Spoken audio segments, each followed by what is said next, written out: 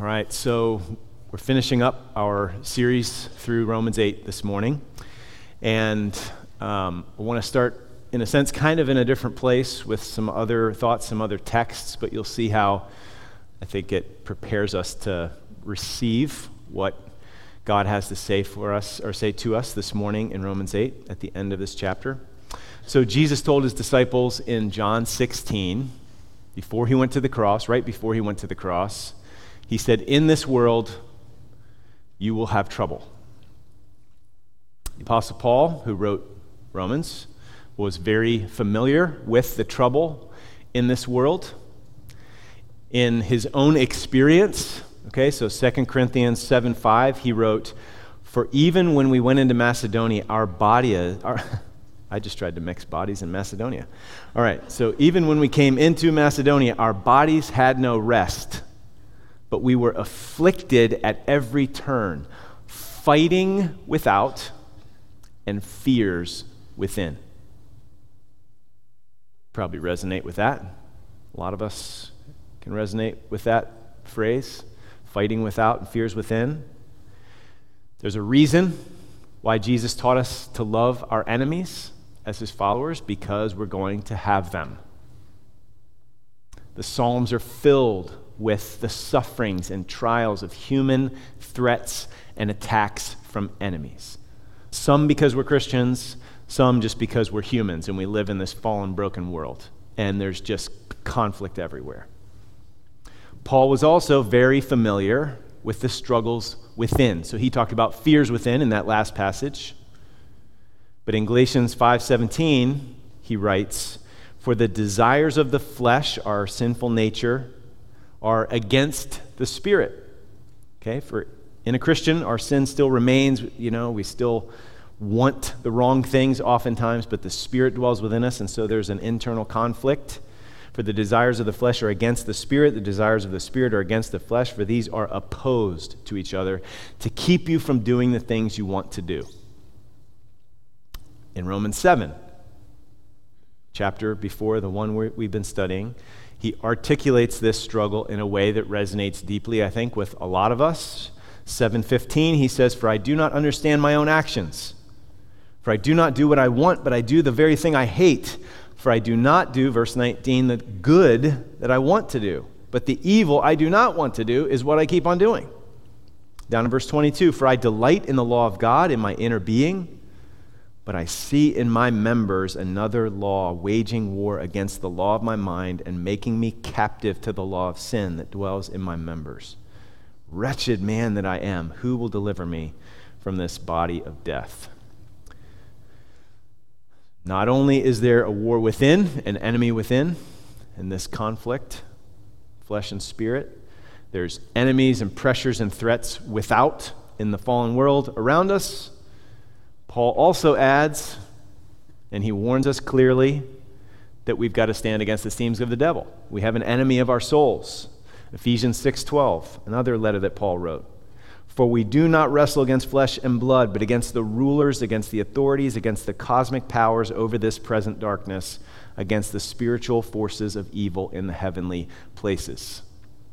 Satan's like a roaring lion, seeking whom he may devour, and he has his fallen angelic minions that do his bidding. So this world is like a war zone. It's also like a slaughterhouse. It's a haunted house. This world's like a haunted house in a lot of ways. It can also be like a psych ward. I mean, we've all got a little crazy in us. I'm not saying that jokingly. I mean, we could laugh. We all have a little crazy. We can struggle with a lot of crazy. So anybody resonating that these are the realities for us? Well, now comes the most important part of the sermon.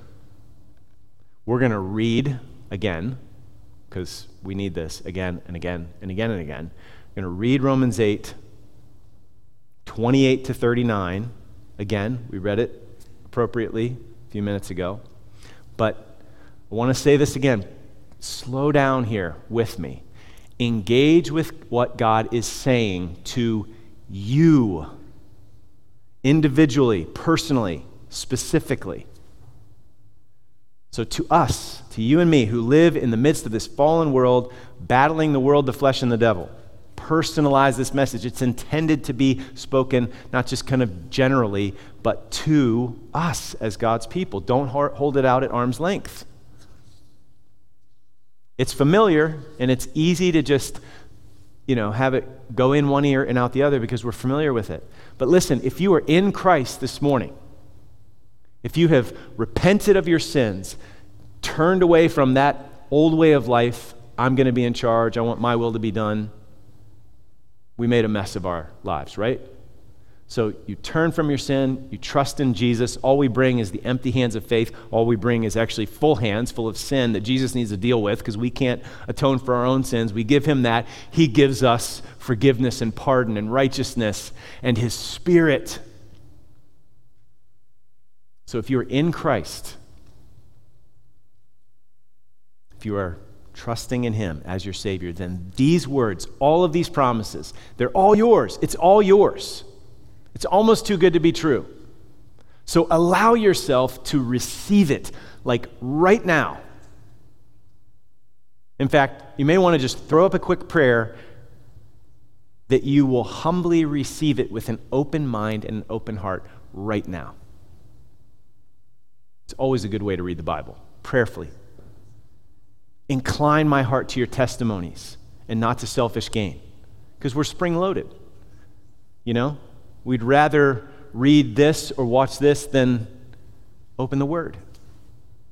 Open my eyes to see wonderful things. It's so easy for me to be blind to glory. So do it, Lord. Okay? Amen? Anybody? Do it, Lord? All right, so let's read it together here, starting in verse 28. Personalize this. I'm going to read. You can listen, but read along, follow along prayerfully here. And we know. Lord, help us know. For those who love God, all things work together for good. For those who are called according to his purpose. We know this. We know this because those whom he foreknew, he also predestined to be conformed to the image of his Son, in order that he might be the firstborn among many brothers and sisters. And those whom he predestined, he also called. And those whom he called, he also justified. And those whom he justified, he also glorified. Nobody falls through the cracks. What then shall we say to these things? If God is for us, who can be against us? He who did not spare his own Son, but gave him up for us all, how will he not also with him graciously give us all things? Who shall bring any charge against God's elect? It is God who justifies. Who is to condemn? Christ Jesus is the one who died. More than that, who was raised, who is at the right hand of God, who indeed is interceding for us. Who shall separate us from the love of Christ? Shall tribulation or distress or persecution or famine or nakedness or danger or sword? As it is written, for your sake we are being killed all the day long. We are regarded as sheep to be slaughtered. Shall these things separate us? No. In all these things we are more than conquerors through him who loved us. For I am sure that neither death, nor life, nor angels, nor rulers, nor things present, nor things to come, nor powers, nor height, nor depth, nor anything else in all creation will be able to separate us from the love of God in Christ Jesus our Lord.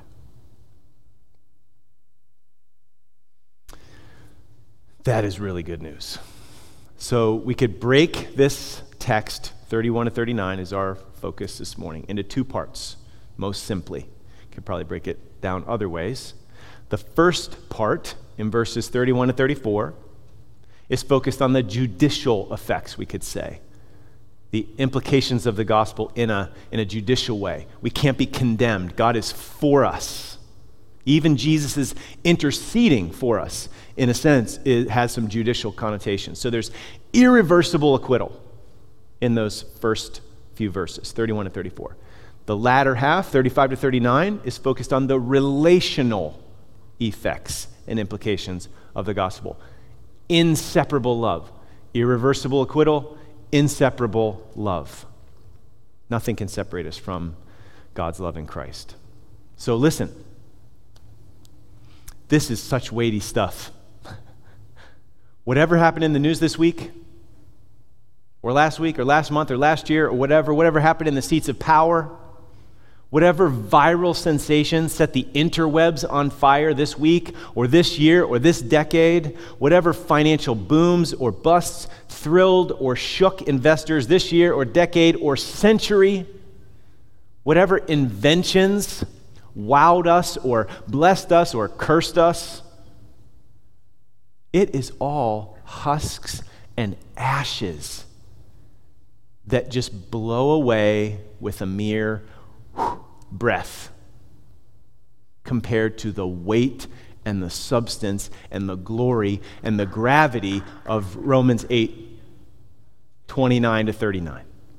So the realities of this passage worked out, listen, in very ordinary ways, our little ordinary lives, with your very ordinary, say, hospitality and intentional and weak and halting efforts to love your neighbor as yourself and share the gospel of Jesus with your friend or your family member or your neighbor or your coworker. All of that, like the truths of this passage and us trying to work it out in real life, is more eternally weighty than a record number of Olympic gold medals. It's more weighty than Elon Musk's inventions. Who cares what he's saying on Twitter? It's more weighty than Jeff Bezos' billions. And it's more weighty than the YouTuber has billions of views or subscribers or whatever. It's all just fleeting and weightless compared to the weight of glory that is ours and awaits us and is being produced in us by grace through faith in Jesus, one ordinary day at a time, as Romans 8 is getting lived out in our lives by the power of the Spirit. All right, so 5 questions here this morning. What then shall we say to these things? A little bit of review, context. Who can be against us? How will he not also with him graciously give us all things? Who is to condemn? Who shall separate us from the love of Christ? We're going to look at those 5 questions each in turn as we walk through the passage, all right? So first question, what then shall we say to these things? So 8:31 is like a hinge. I mentioned that last week. It looks back and it moves us forward. What then shall we say to these things? If God is for us, who can be against us? So last week we looked at the unbreakable golden chain, as it's referred to. Maybe, we should call it the titanium alloy chain. Of 28 to 30. There's no weak link in that chain. Nobody falls through the cracks. So that's certainly some of these things that Paul has in view. Right? What then shall we say to these things, the stuff that he just mentioned? But it's likely that Paul has an even bigger scope to pull in when he says these things. Okay? If you look at the themes in Romans 8, you see similar themes in Romans chapter 5 at the beginning of Romans chapter 5, 1 to 11. So it's likely that he's saying all of these things, all these great, awesome gospel truths. In fact, you could even say all the way back to 1:16, because there's just gospel truth all the way through. So much grace, so much glory, so much of the goodness of God toward us guilty sinners. And so what then shall we say to all this stuff, all these things? Paul's bringing, in a sense, like an early climax in the book of Romans here in chapter 8. There's another climax in chapter 11 at the end. But this is like the heaviest duty hinge in the universe. Romans 8:31. If we had this like titanium alloy chain, we can go with the industrial metaphor and say that 831 is like the heaviest duty hinge in the universe, holding all these things and then unpacking what it means in verses 32 to 39. So in a sense, it draws a bottom line to what's come before. What shall we say to these things, the stuff that we've been considering? And then that bottom line just begs to be unpacked and expounded further. And that's what 32 to 39 does. All right? So, what then shall we say to these things? God is on our side. God is on your side. If you're in Christ, God is on your side. God is on your side. Like, let that sink in. Not on the Republican side. The devil is clearly bipartisan, okay? Not on the American side. Not on the vaxxer side or the anti-vaxxer side. Not on the side with this or that schooling preference or sports team allegiance or whatever, on and on and on, all the ways in which we... No, God is on your side if you are in Christ. Period, full stop. So if you are in Christ, then God is for you. And if God is for you, who can be against you? So, what shall we say to these things? All the grace that's gone before. What does it all mean? How should we respond? What are the implications of all of this? Second question, who can be against us? Again, verse 31. What then shall we say to these things? If God is for us, who can be against us?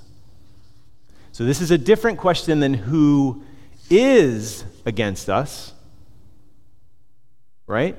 Because lots of things and people can be against us. Of course, there's going to be people who are opposed to the people of God, and oftentimes precisely because we are the people of God.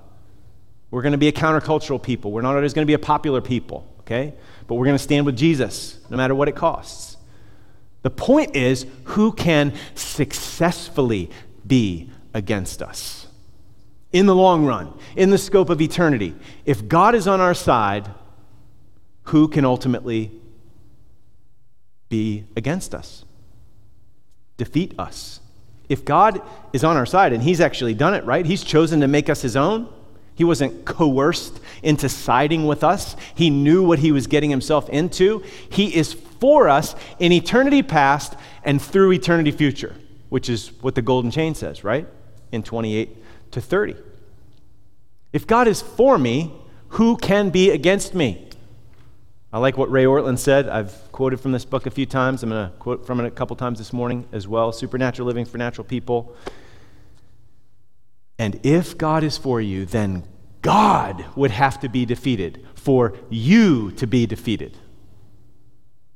Let that sink in. If God is for you, God would have to be defeated for you to be defeated. So on this massive hinge, 831, we now move from bottom lining what's come before to unpacking what it means for God to be for us. Nothing, no one, ultimately can successfully be against us. So it's very fitting that the first thing Paul says, first thing that he says to unpack what it means for God to be for us and the fact that no one can ultimately be against us is the greatest demonstration of God being for us. In fact,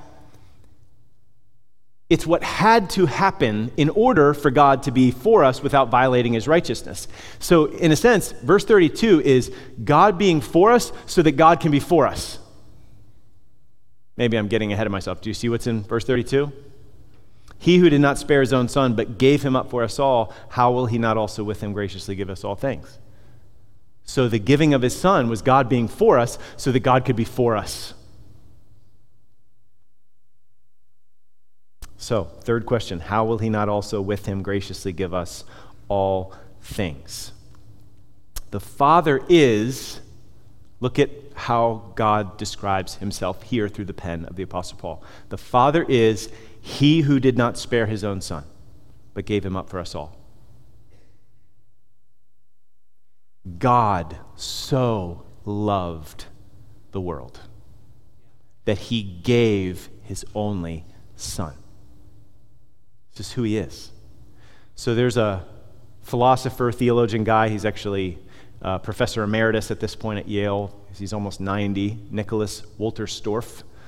And in 1987, he wrote a book called Lament. We probably wrote it before that, but it was published in 1987. His book was called Lament for a Son. And in it, he writes of the tragic death of his son in a climbing accident. And here's what he writes in the preface. If someone asks, "Who are you? Tell me about yourself," I say, not immediately, but shortly, I am one who lost a son. That loss determines my identity. Not all my identity, but much of it. It belongs within my story. If you meet God the Father, you very quickly find out that he is the one who gave his son. God chose for this to be at the heart of who he is. What's God like? What's the Father like? Well, he's the one who gave his son. Which speaks of his infinite love for his son and for us to be willing to give us his son.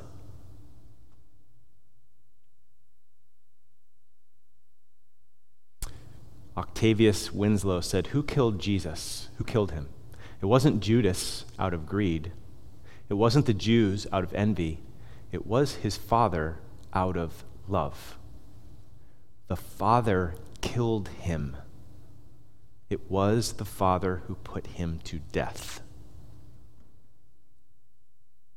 So know that he has perfect, infinite love for the Son. So this is not something that he does easily.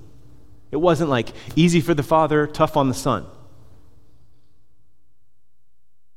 No, this is, he couldn't give anything more or harder or better. And so, infinite love for his Son. The love for us that he's willing to give us his Son. And then it also speaks of the love of the Son. Right? Romans 8:31, if God is for us, who can be against us? What better demonstration of God being for us is God the Son taking on flesh and blood and hanging on a cross and bearing the wrath, the judgment, the condemnation that we deserve. That is the ultimate expression of God for us. God being for us. The Son became one of us to represent us, to be our substitute, to deal with his righteous opposition to sin. He can't just sweep it under the rug of the universe. It's got to be dealt with justly. How can he both be just and the justifier of those who have faith in Jesus? Only if Jesus dies in our place. And that's what he did, to save us, to make us his own. So the Son became one of us, the ultimate demonstration of God being for us fallen sinners, so that now and forevermore he could be for us without compromising his justice. And Romans makes this really clear in chapters 3 and 4. So if he did the hardest thing, this is the point, he gave his Son, how will he not also do all the lesser things? He's not going to give up now. So it's the argument from the greater to the lesser. It's an a fortiori argument, if you like Latin and, logic things. There's other examples of this in the Bible. Matthew 6, when Jesus is saying, hey, if God clothes the grass of the field, if he feeds the birds, is he going to take care of you? Of course he is. How much more greater value are you than the birds? Okay, God loves the birds. Birds are great, but people made in his image, even more so. So if your father was wildly rich and you needed extensive, serious, life-saving surgery that cost millions, What do you think he would do if while you're recovering, you asked for a Tylenol? Is he going to start griping about how much a bottle of pain relievers cost? We actually can do that. Heavy cost, and then we start like nickel and diming because it's just like, okay, I've kind of hit my threshold here. Because we feel the pinch. Well, guess what? God never feels the pinch. So he's not a great big one of us. Like, don't project that onto his character. If he gave his son, how will he not also, together with him, graciously give us everything that we need, all things? Now, we need to figure out what this all things refers to, right? Because it's not everything that we ask for. Okay, God, I really want, a lake house and a boat. In the context of Romans 8, it seems that the all things here refers to the all things necessary to conform us to Christ, because that's our destination, right?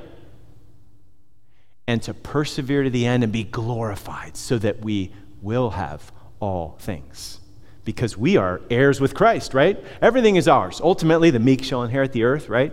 Like, if we are God's sons and daughters, then we're heirs. Co-heirs with Christ. Everything ultimately belongs to us. Paul says a similar thing in 1 Corinthians 3. They're kind of like siding with different teachers. Well, I'm of Paul, I'm of Apollos, and like everybody's divided. And Paul's like, enough with the focus on these human leaders. Like, so what? Let no one boast in men. All things are yours. Whether Paul or Apollos or Cephas or the world or life or death, death is yours. What does that mean? Or the present or the future. The present is yours. The future are yours. All are yours. And you are Christ, and Christ is God's. So just one example of what he's trying to get at here is death is yours. It's your servant if you're in Christ. It's an enemy. It's an intruder. We hate death. It's a result of sin and the fallenness of this world. But in Christ, everything's working together for good. And your death is not just an enemy, it's also a servant. Because when you die, if you're in Christ, guess what you get? More Christ. You're safe and secure forever.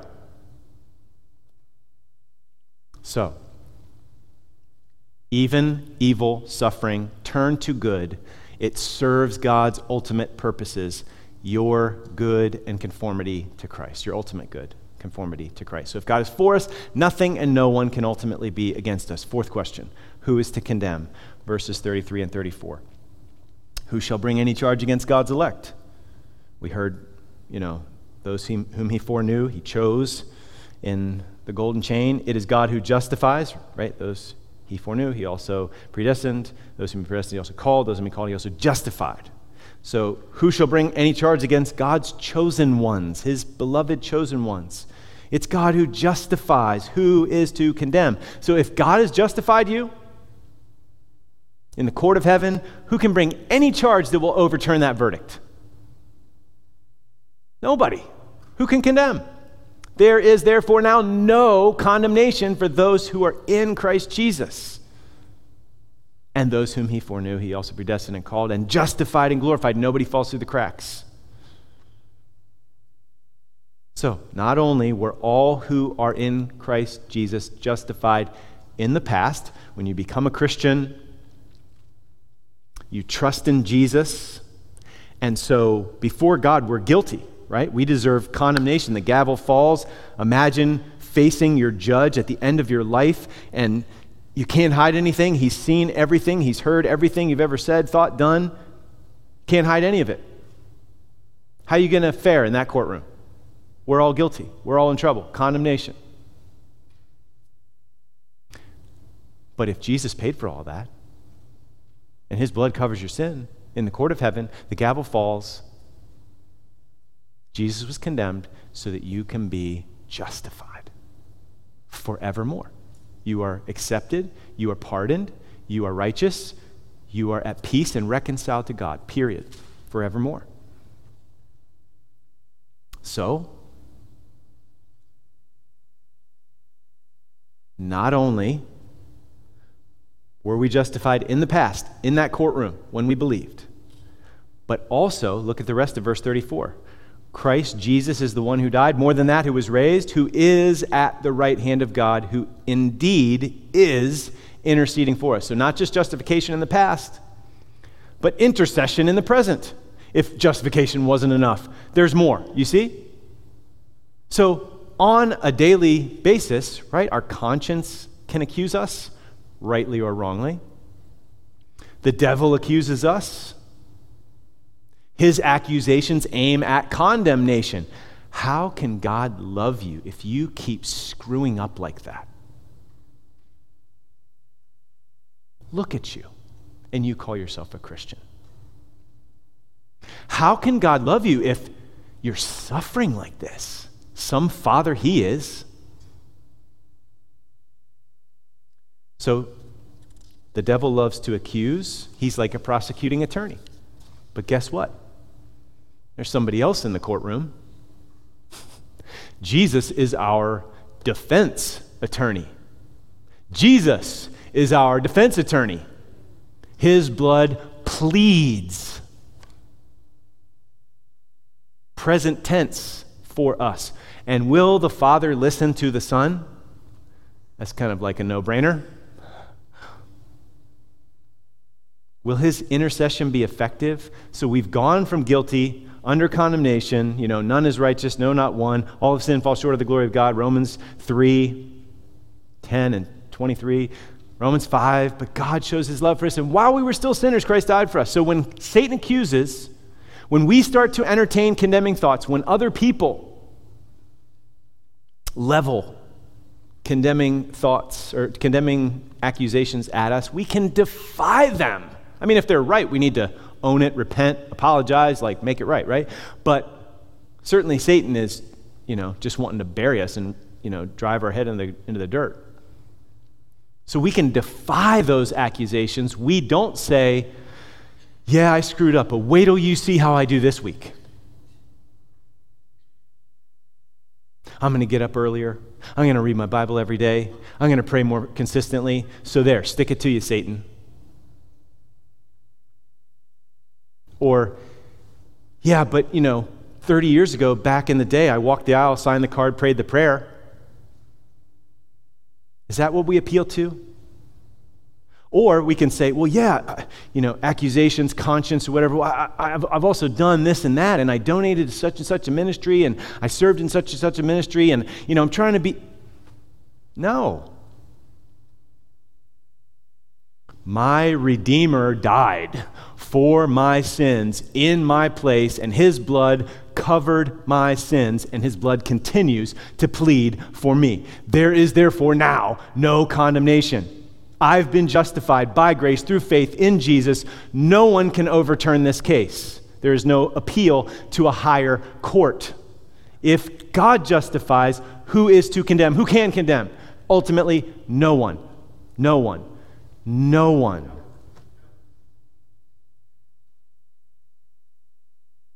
Fifth question. Who shall separate us from the love of Christ? Verses 35 to 39. Who shall separate us from the love of Christ? Okay, can anything tear us away from the sovereign grip of our Savior, Jesus? Paul throws out some options, some potentials. And don't just run through this like, oh yeah, tribulation. Imagine yourself in these situations. We'll ponder just a couple of them. Shall tribulation, that's pretty like a junk drawer term, covers a lot. Distress, persecution, famine. Imagine yourself in famine. Nakedness, danger, sword. So let's just take famine and nakedness, okay? Doesn't it say in Matthew 6 that we don't have to worry about our life, what we're going to eat, and what we're going to wear? So seek first the kingdom, and all these things will be added as well. And then you're in a famine, and you're starving to death, and your kids are starving to death. Do you think you might start to wonder if God still loves you?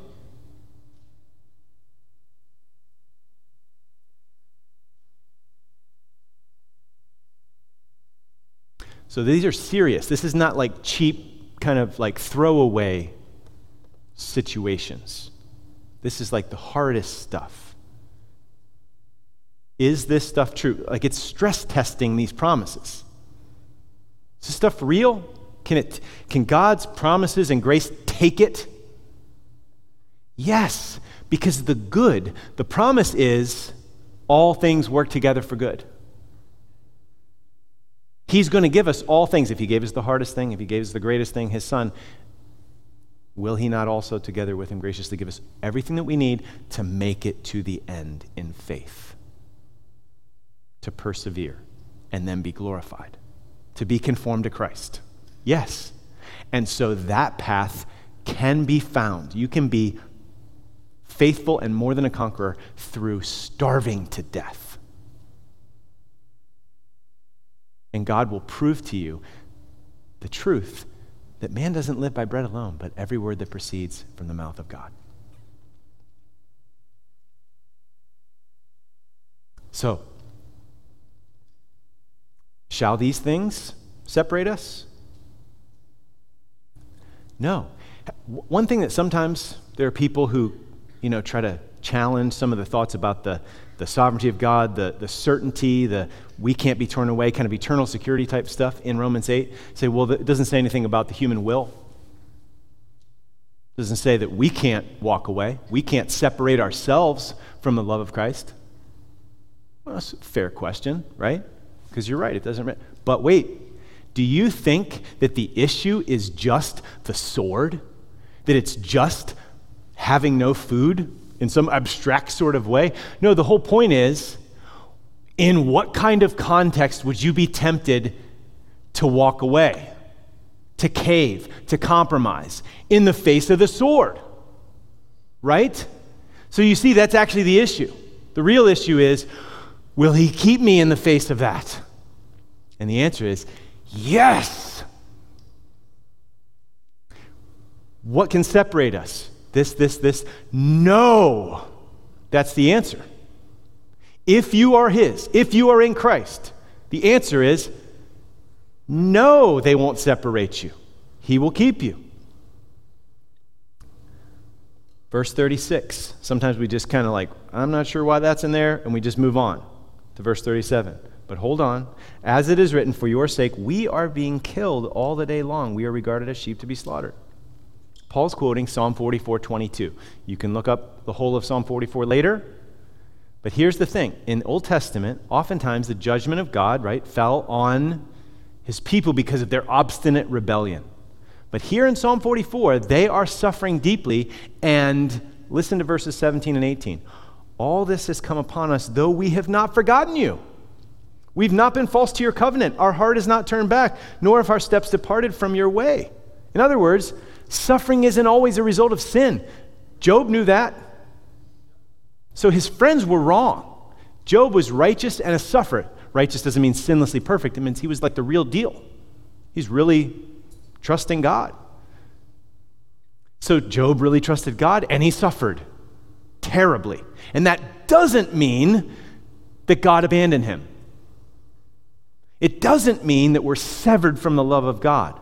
So the world is a massive slaughterhouse, right? For your sake, for the sake of your name, we are being killed all the day long. We are regarded as sheep to be slaughtered. This world is a massive slaughterhouse, and in some cases, brothers and sisters around the world, whether it's Afghanistan or North Korea or whatever, you lose your life for converting to Christianity or standing up for Christ. But also, there can be little deaths, gossip, slander, sarcasm, critical spirits, character assassinations. The evil one is a murderer, and he'll use every tool he can. So there is suffering that's a result of our sin, yes, but there is righteous suffering that is orchestrated to God's glory and our ultimate good. And we need to know ahead of time that that doesn't separate us from the love of God. So Paul replies to his previous question in verse 35, who shall separate us? Shall tribulation, etc., etc. Verse 37, no. In all these things, in all the hard things that can be leveled at you in this life, tribulation, distress, persecution, famine, nakedness, danger, sword, in all these things, we are actually more than conquerors through him who loved us. So all these things, can they separate us? No. Can we conquer them, overcome them by God's grace and his Spirit's power? Yes, but the point is even greater than that. It's not that we just endure them and, glad that's over, I made it. They are actually intended to do us good. So not only can you conquer them, you can be more than a conqueror because that bad thing is turned to your good. And it actually, in the long run, does you good. That which was aimed at destroying you or tearing you down actually built you up. So John Chrysostom, he lived in the 300s. He was an early church father. He wrote this. Some of those early Christians knew what it was like to suffer tribulation and danger and sword. Yet those that be against us, so far are they from thwarting us at all, that even without their will, they become to us the causes of crowns and procurers of countless blessings, in that God's wisdom turns their plots to our salvation and glory. See how really no one is against us. There's also a lady named Martha Nicholson, and she wrote a poem called The Thorn. I was just going to read the last 2 lines, and then I read the whole poem, and I'm going to read the whole poem. We only have the last 2 lines up here, but you'll see those in a minute. So she writes, I stood a mendicant, that's like a beggar, okay? I stood a mendicant of God before his royal throne and begged him for one priceless gift which I could call my own. I took the gift from out his hand, but as I would depart, I cried, but Lord, this is a thorn, and it has pierced my heart. This is a strange, a hurtful gift which thou hast given me. He said, my child, I give good gifts and gave my best to thee. I took it home, and though at first the cruel thorn hurt sore, as long years passed, I learned at last to love it more and more. I learned he never gives a thorn without this added grace. He takes the thorn to pin aside the veil which hides his face. He never gives a thorn without this added grace. He takes the thorn to pin aside the veil which hides his face. How many of us can testify to the fact that sometimes the hardest periods we've gone through have been the sweetest periods with our Savior? So God is not defeated by evil or sin or suffering or struggle. He is sovereign over it all. He can and does and will use it all to make you and me more than conquerors. We will conquer, but not merely conquer. Our tribulations and sufferings are working together. God is working them together for our good. He's turning evil and suffering and trials for our good. The very thing that Satan is using to try to tear us down, he actually turns it on him and builds us up. So, death is an enemy, it's turned to a servant. Death can't separate you from the love of Christ, right? Actually, it unites you with him. Ha!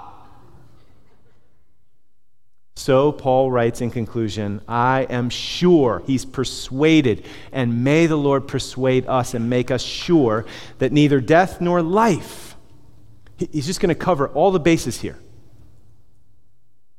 Because life can be pretty hard, right? Like, for some people, death seems like relief. To some, death seems like, and you don't even want to face it. Well, it doesn't matter. Whichever one's harder for you, You can be persuaded that neither can separate you, and God will give you grace so that you can be more than a conqueror through it all. I am sure that neither death nor life, nor angels nor rulers, no fallen angels or powers, no things present nor things to come. How about that? Things present. The stuff that's going on in our lives right now that just drives us nuts and weighs us down and we feel like we're going to crack. Nothing present can separate you from the love of Christ. And I'm afraid of what's around the corner. What if? Anxiety, fear, nothing around the corner can separate you from the love of God in Christ. Nor powers, nor height, nor depth, nor anything else in all creation will be able to separate us from the love of God in Christ Jesus our Lord. So I love this. I didn't see it. A couple people pointed it out. Romans 8 begins with no condemnation, and it ends with no separation. Don't you love to live in between those bookends? So, verses 35 to 37, these things can't defeat, just look at the text here, okay? Look at verse 35, list of stuff, and then in 37 he says, no, in all these things, all that bad stuff, it can't defeat these things in verse 31. What shall we say to these things? The verse 31 things trump the verse 37 things. You see that? Because God's working all the things for our good. And I think you're actually supposed to see that, like in the way that Paul wrote it.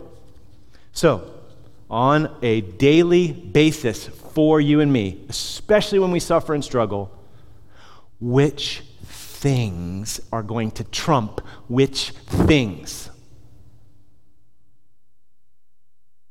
You tracking with me? Tribulation, distress, persecution, famine, nakedness. That stuff gets real big and right up in our face, and we lose sight of what shall we say in response to these things? But if we get our eyes on these things of verse 31, then all these things of verse 37 are going to shrink down to size, and we're going to say, no. In all these things, I can be more than a conqueror, because look at all these other things that are so much greater, that are mine in Christ. So listen, brothers and sisters, Romans 8 is awesome. Don't stop meditating on it. Do you believe that God wants you to be certain and sure of his love, secure in his love for you? So I might step on our toes a little bit here, okay, to end. But I think this is good for us, and I think it also can help put a little bit of steel in our spine on a daily basis because of how we are oftentimes inclined. I know I can be. God wants us to stop feeling sorry for ourselves and start feeling loved. We are ultimately not victims, but victors. Doesn't mean there isn't real victimhood, okay? I'm not minimizing any of that. Bad stuff can happen to you. But ultimately, we, Christians in Christ, are not victims, we are victors. So I'm going to quote Ray Ortlund to close, and then we're going to sing, Is He Worthy? Which is an awesome conclusion to this awesome chapter. So if the team wants to come on up, I'm going to read this, and then we'll sing, and then we'll have some time of community discussion as we close things out here.